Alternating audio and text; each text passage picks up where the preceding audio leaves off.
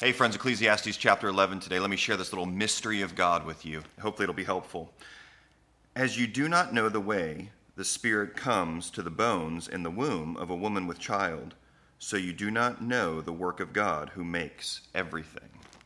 Great little exhortation there on just the mystery of God and how he works. I think sometimes we can kind of get into a habit of thinking that we have things figured out or that God will do things a certain way because maybe we've seen that in the past, or we just happen to think many times in our pride that this is the way that we would do things, and so obviously God's going to do it that way as well.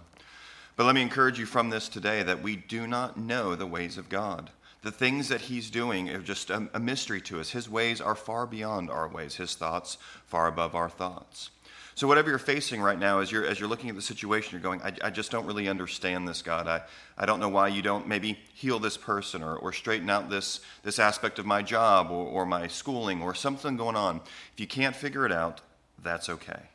We do not understand the things of God, and that's okay. He's revealed to us the things we need to know, and the rest we got to leave to faith. Have a great day.